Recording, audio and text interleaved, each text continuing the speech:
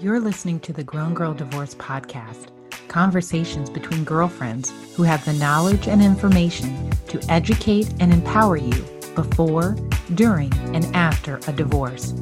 We are here to remind you that you're grown and you got this.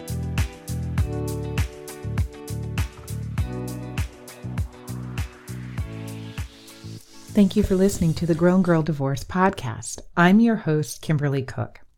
Let's talk taxes.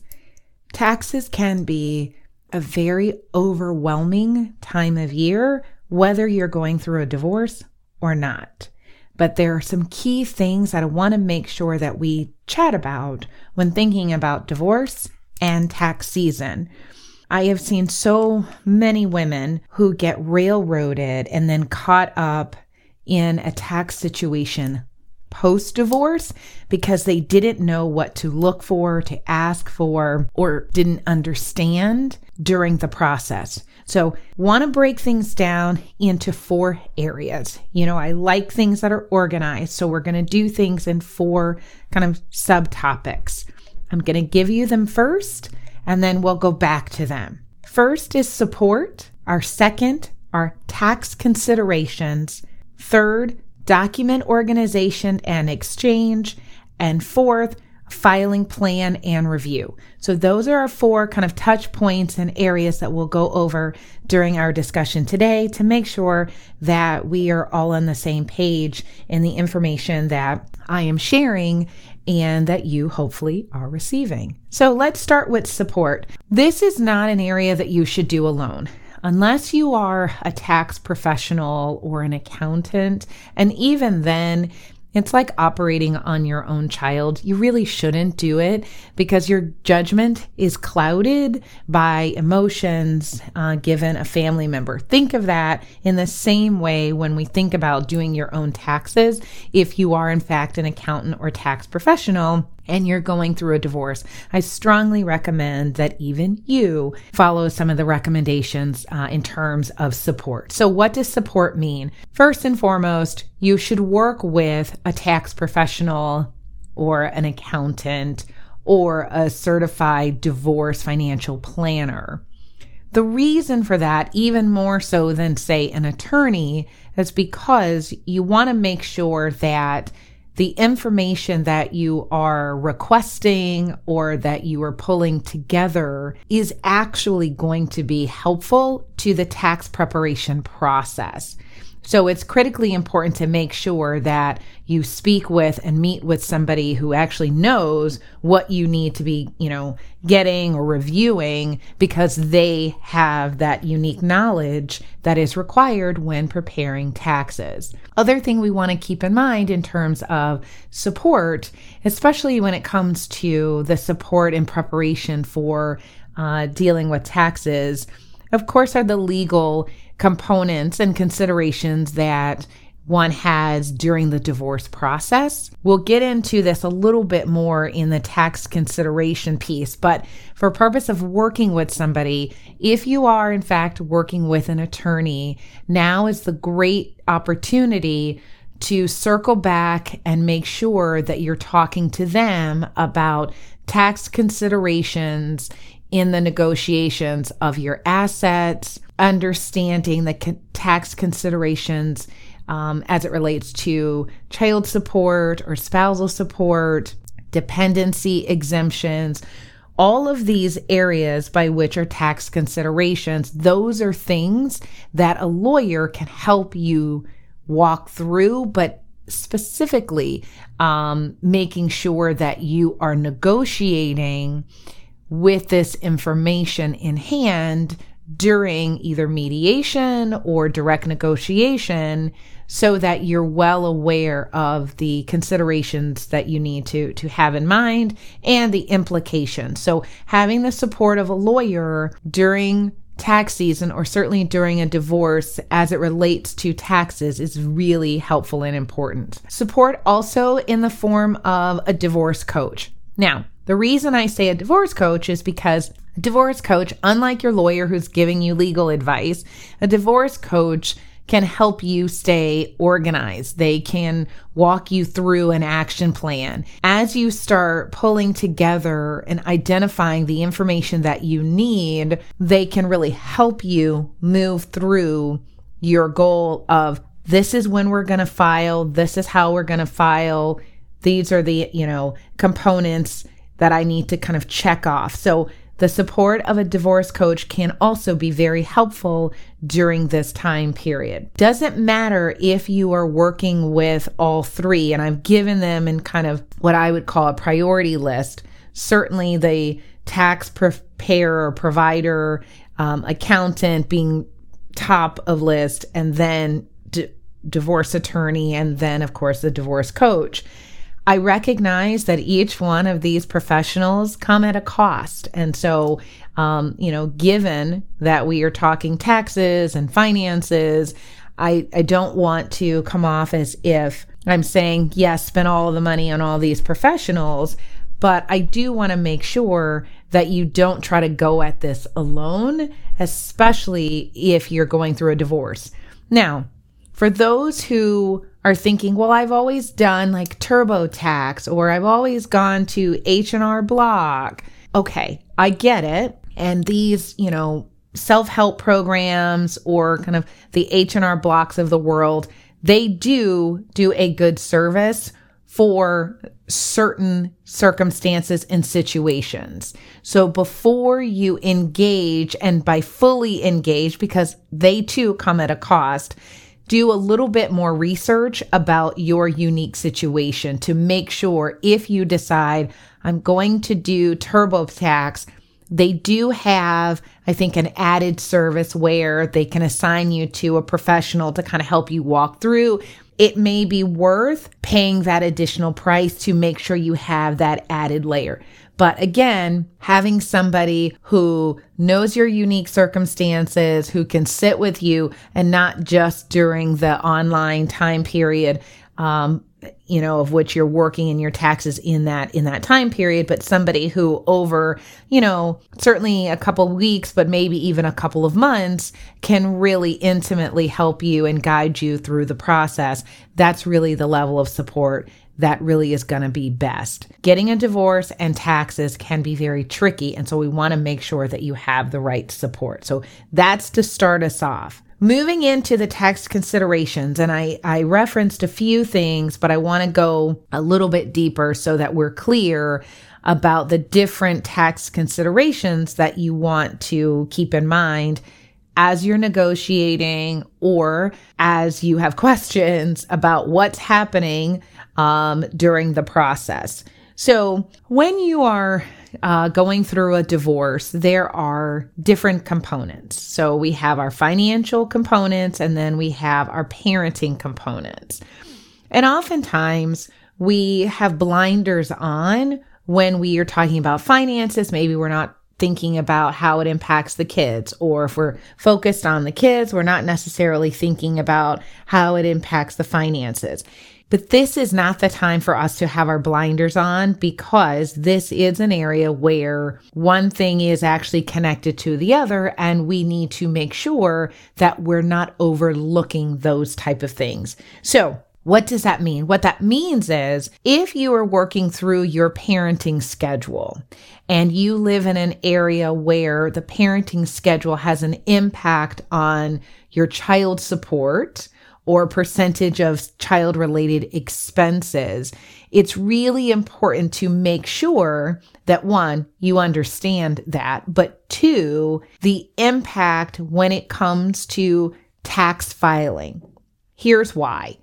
Depending on your parenting schedule, you may or may not be eligible to claim head of household in a given year. You also may be entitled to certain exemptions or allowances under the tax code, or you may no longer be eligible. So as you're negotiating parenting schedule, just make a note to circle back with your lawyer or your financial advisor, whomever, and just say, I know we may not be dealing with this today, but I don't want to forget to bring it up when we are talking about numbers, when we're talking about finances. how does this impact? Frankly, the time to do it is really before you kind of sign off on the full and final agreement, so that you at least have an understanding of, if we do a 50-50 parenting schedule, here's what it would look like if I try to claim head of household, or here are the exemptions and the dependency allowances that I may be eligible for under the current tax laws.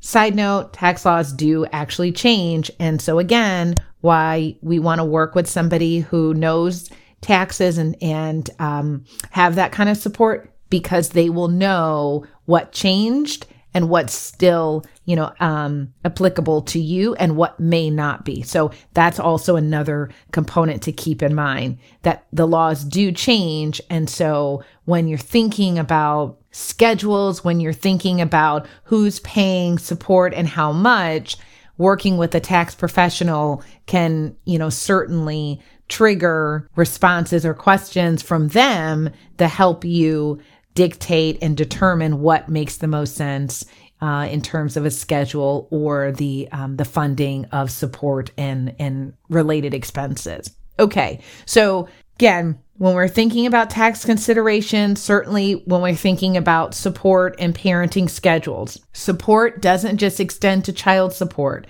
There are considerations if you have a child who is in college. Yes, maybe in your state, they are no longer deemed a minor because now they are a college student. But if you have certain responsibilities, or if the other parent has certain responsibilities, it is a very good chance that they are still identified as a dependent. So maybe not a minor, but a dependent for purposes of taxes. So knowing these are the components of our agreement for college-related expenses, room and board, tuition, transportation back and forth. How do these things impact what we claim or who we claim under our taxes? Really important to know. So even if you have older children, make sure that you and your ex are on the same page about who's eligible to do what based on who's paying what based on the agreement that was reached. So don't overlook college age kids. Spousal support, the laws have changed. And so for the most part, it is not allowable. It is not deductible. I say for the most part because, again, laws change. And so as you are going through your divorce process and working with a tax professional, just making sure that they too are up to date on current laws and eligibilities. So asking the questions across the board. What's my eligibility if I'm receiving maintenance or spousal support? Or on the flip, are there things I'm eligible to claim or deduct if I'm paying? The answer may be no. However, if it isn't no, or maybe they know of something else that you can otherwise elect or claim or do, which can in the long run hopefully be very helpful financially for you, because that is always the goal, to make sure that we are financially secure and stable. So support considerations, important as it relates to tax considerations. That's what we're talking about right now, our tax considerations. Moving from the support side, let's talk about assets. So assets are not all created equal. I know people love to say cash is king. Well, when we're talking about divorce, that's oftentimes true. You know what you're getting. It's easy to kind of allocate and you divide and you move forward. That isn't always the case when it comes to other kind of assets. So retirement assets or illiquid assets such as your home. What's really important to make sure that you understand are the tax implications of the asset that you will be receiving or that you are agreeing to give to your spouse. So there are other tax considerations that you want to make sure that you make, especially when we're talking about property and retirement accounts. You do not want to find yourself a year or 2 or 3 from now realizing that taxes were not otherwise paid or the transfer of the asset wasn't done timely.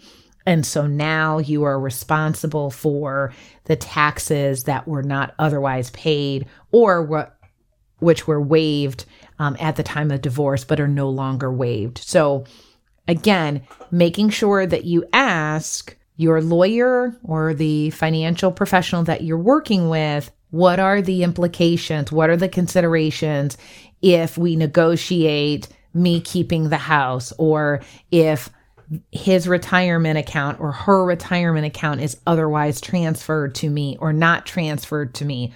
What do I need to understand? Buzzwords like capital gains and cost basis, transfer taxes, these are the kinds of things that you want to make sure that are on your radar when you are negotiating a deal. And let me be very honest, if you have a situation where you have, retirement accounts or a home, some investment accounts, make sure that you are working with a sophisticated lawyer who understands tax implications, or at least understands their own limitations and can then help you find somebody to work with you. I will be the first to say, I know my lane and I stay in it. I am not a tax professional. I am not a financial, advisor or financial professional. I've always been a divorce attorney. However, right, in the years of practice, I have learned along the way how to negotiate in consideration of taxes and other considerations that I want to make sure benefit my client. But I always worked with a tax professional or a financial advisor or somebody who could kind of, help me or look over my shoulder, or that I could reach out to say, hey, does this make the most sense? Or what am I missing here? So if you don't feel confident that you're working with a lawyer who either knows what they're talking about as it relates to this stuff, or has the kind of relationship with someone else to be able to pick up the phone and say, what am I missing? Then, now may be the time to exit to the left and find somebody new. Tax considerations, depending on your assets, really, really, really important. I briefly mentioned, but I do want to highlight this really quickly about transfers incident to divorce. So there are some exceptions for taxes when there are certain property transfers that are made as a result of a divorce.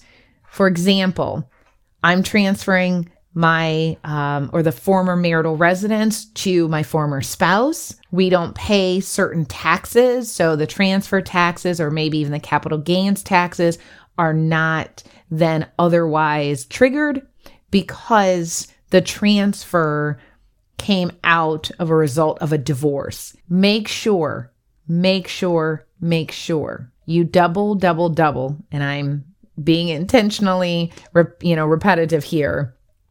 Double check with your state laws about state tax implications as well as the federal tax implications of transfers during divorce. That's one. And then two, make sure that whatever your final document is, so your judgment for dissolution of marriage, your marital settlement agreement, whatever the final term sheet, make sure that there's language in there that clearly states the transfer timing of all of these and what happens if the transfers aren't made during that time period. I've seen many people have to go back into court and they spend thousands of dollars fighting over their misunderstanding or non-compliance with the timing of transfers, and then one person then ends up getting a huge tax bill.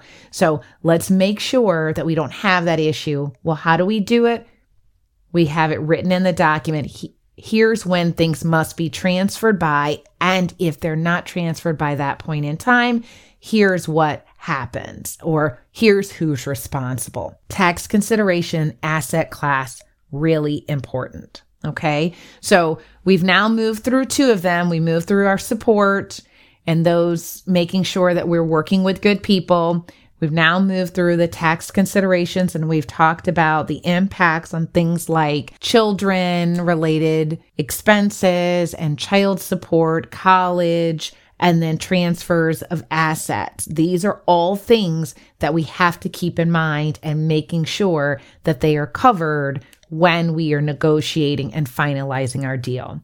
Let's move to our third piece, which is understanding document organization and exchange. So, in the divorce process, there's a lot of information being exchanged and there's a lot of paperwork, and it can be very overwhelming. One of the things that you can do is, of course, have an organization chart. And this may be the time to work with a divorce coach if this is not something that you're really comfortable putting together.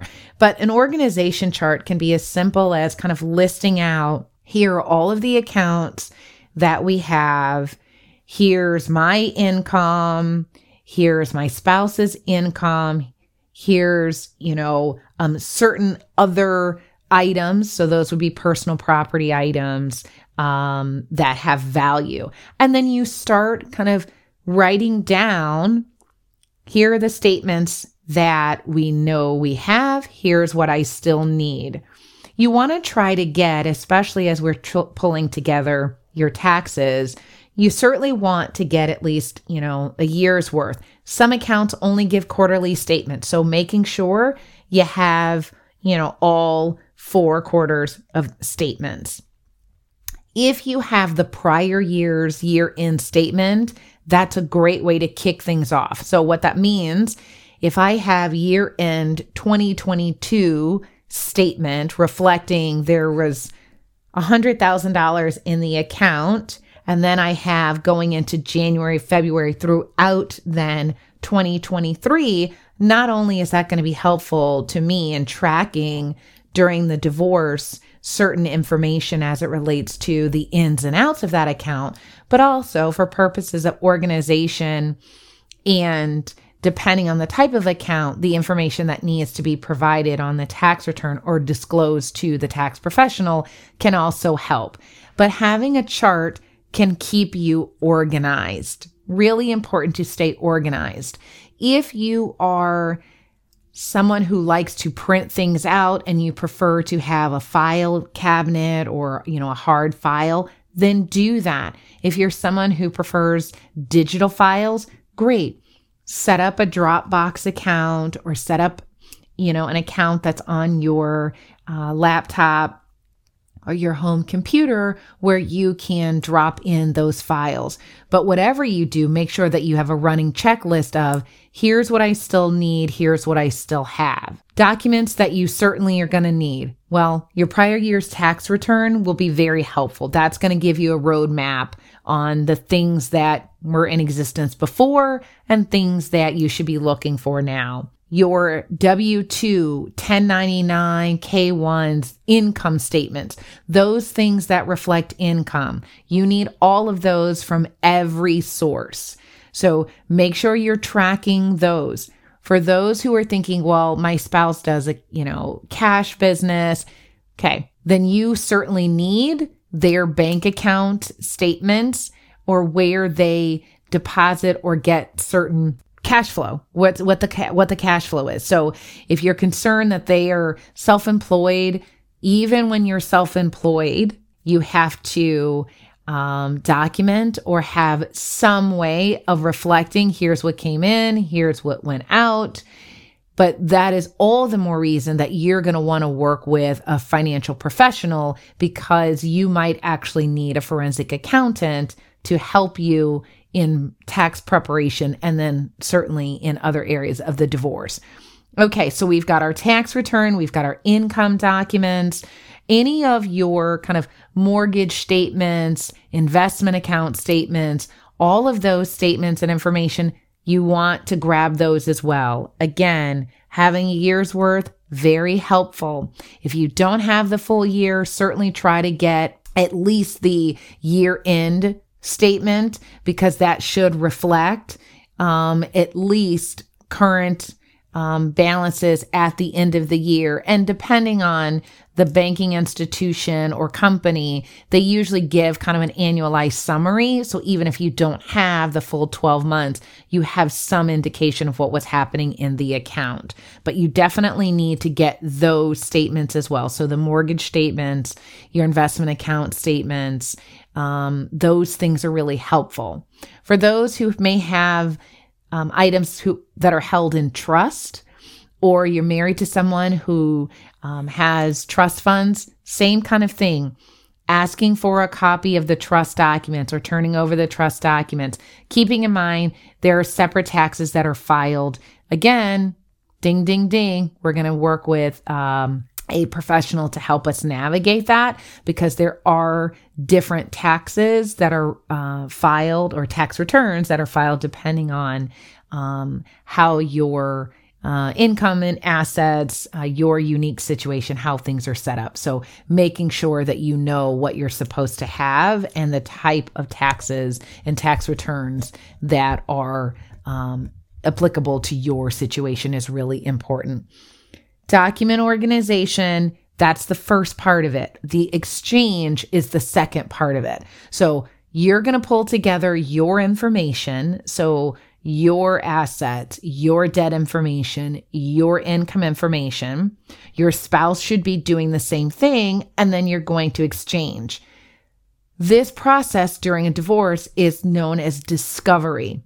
It's very possible that throughout your divorce case, especially if you've been in litigation, you are very familiar with the discovery process. If you're in mediation, or if the two of you are doing it together, you may not be as familiar with the discovery process. Essentially, what it means is we are exchanging and discovering about each other all of the things that make our marriage in terms of the financial outlook and picture. That's the discovery process. So it's the information gathering process. What's critical here is the exchange. It's really, really, really, again, reiterating for emphasis, important to make sure that you are exchanging information before tax return is filed. You should not sign off on a tax return when you have not seen the information that was used to prepare the return. Let me say that again. You should not sign off on a tax return when you have not reviewed the information that was provided or used to prepare the return. I know of several cases where women in particular have signed off on a joint return, never seeing the information that their spouse provided either to the accountant or, prepared the return, to then later get a letter in the mail from the IRS about a huge tax bill. And there was a claim or an ask to be identified as innocent spouse. Innocent spouse is a doctrine that allows for one who didn't have information or reason to know information as it relates to tax preparation and filing. It's very hard to prove innocent spouse. The average person who signs off on a joint return cannot just claim innocent spouse. So I want you to be very careful in just assuming that if I show up and say, well, I didn't know, my spouse always prepared everything, that somehow the IRS is going to say, okay, that's fine. That's not how that works. So I want you to be very careful and really intentional about agreeing to sign or not to sign off on tax returns based on the information that you have or have not yet received.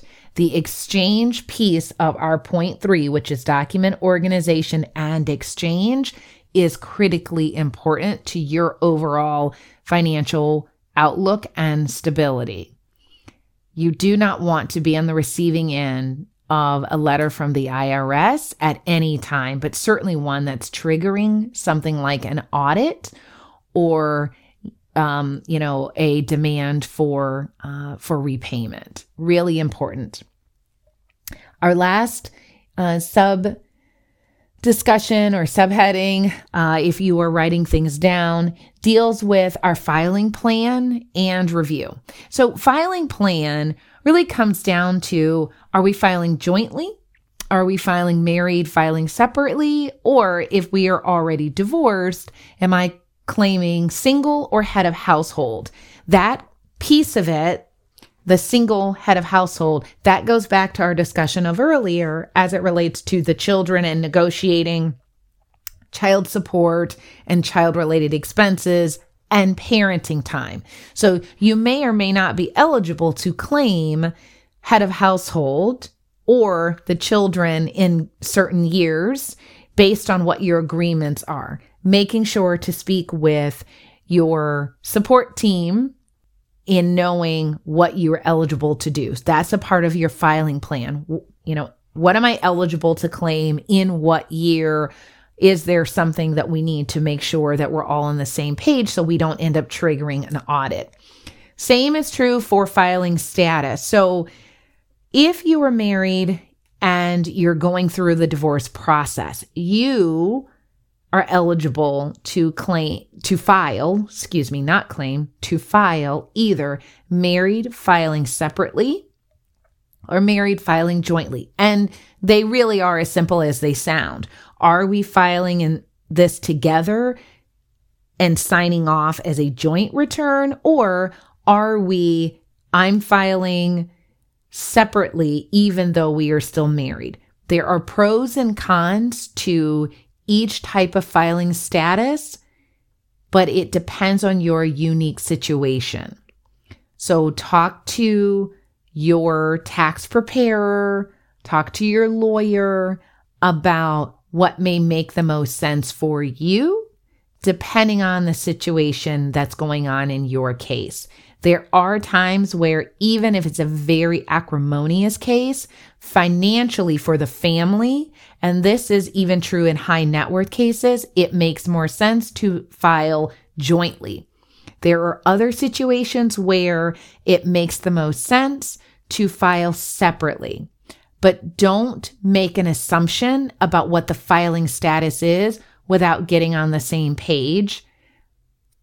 Also, as I've stated before, do not sign off on a joint return if the other side is game playing with the documents and information. Just a side note for those who may not be well versed in timing for taxes. April 15th is tax filing deadline for regular tax filing.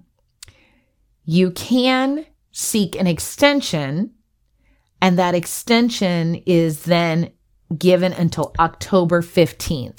So here's the thing. If you're being asked to sign off on a joint return and you don't get the ask or the information and it is April 13th, then you need to draw a line in the sand and speak with your lawyer about pushing for an extension. Don't find yourself where you are being forced to sign something because the tax date is looming.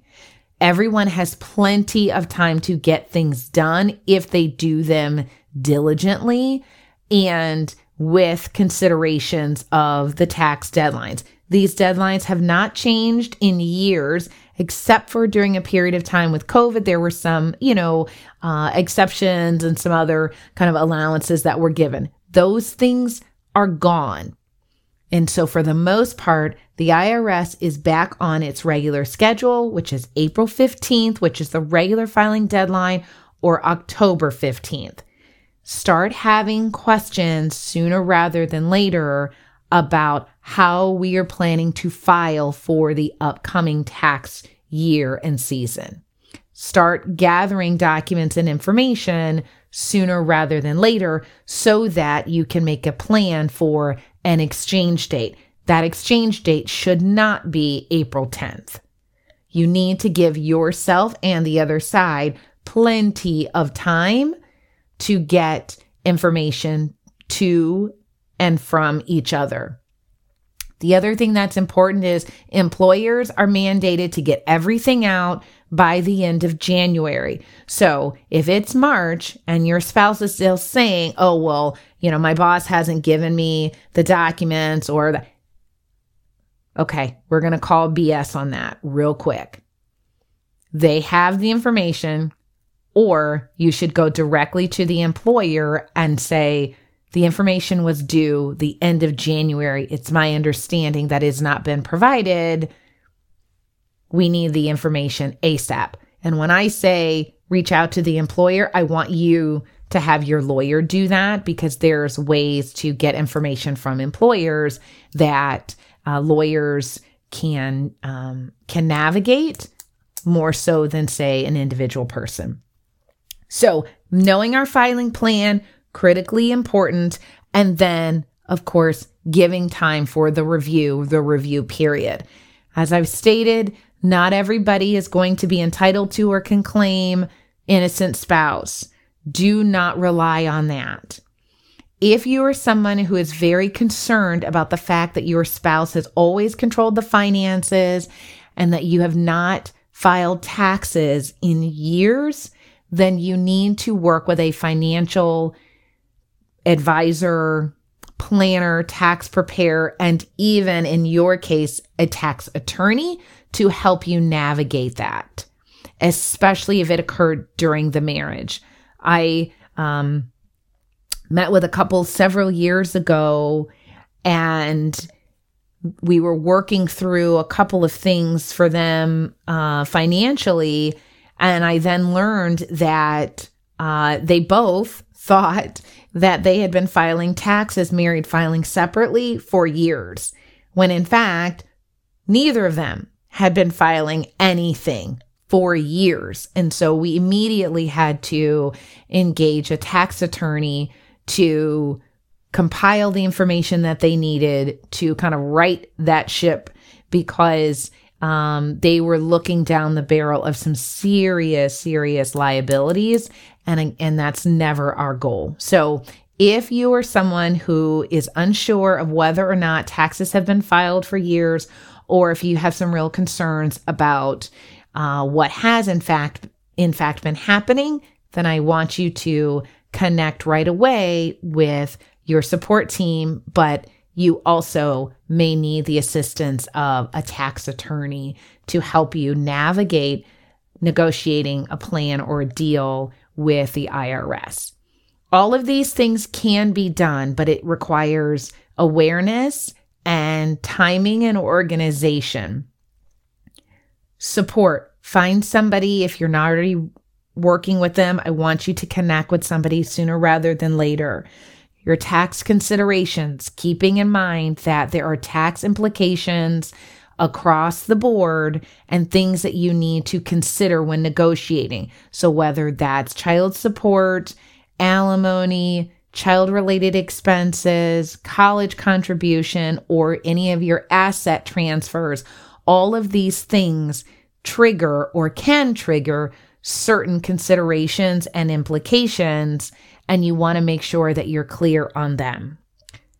Document organization is really important. Having a system, having things in place so that you can feel confident at the time of your exchange. The exchange of information. Exchange is a two-way street. I didn't say give, I said exchange. So you should be giving and receiving the information. I cannot stress enough the importance of making sure that any information that is being used to complete a tax return must be given to you for your ability to review it so that you may confidently sign off on the return, especially if you're filing jointly. And then last but not least, our filing plan and review. Our filing plan, knowing how we're filing, what the plan is, whether we are still married and we're married filing separately or married filing jointly. If we are no longer married and this is post-decree, then understanding, am I eligible to file as head of household or am I to file single? what are the dependency exemptions, but also who's claiming our children in a given year and what forms need to be kind of submitted with our tax returns based on our agreements. And then certainly the review. We are not going to sign off on anything that we have not had the opportunity to really sit down with and review. There are tax filing deadlines. However, somebody's refusal and lack of cooperation is not your emergency. I do not believe in self-created emergencies, and that's the kind of thing that's a self-created emergency. The fact that your soon-to-be ex or your ex has waited until the 11th hour to pull together their taxes and then are expecting you to then just sign off on them, it's not okay. That's a self-created emergency, and there are things that can be done about that. Talk to your support team about what needs to be handled and what can happen so that everybody is on the same page with expectations. Our goal is always to make sure that we are taken care of and financially supported and stable, and we can do that even with all of the tax considerations that need to be kept in mind as long as we are all on the same page. As always, sharing is caring. So please pass this information along to your friends, your colleagues, your sorors, anyone who you think will benefit from this information. We certainly will appreciate if you subscribe to Grown Girl Divorce Podcast, share it in your networks, because you never know who may need the support. Thank you for listening. Thank you for listening to the Grown Girl Divorce Podcast. Remember, though you may be going through a difficult time, you're grown and you got this. Please be sure to tell your girlfriends about us. Follow us on Instagram at Grown Girl Divorce and subscribe to the podcast so that you don't miss out on any new conversations. The conversations on this podcast are for informational purposes only and are not intended to substitute working directly with a lawyer. These episodes are not to be used as a basis to support or defend any legal action, and transcripts or recordings of the podcast may not be used for any purpose without the direct written permission of the podcast owner.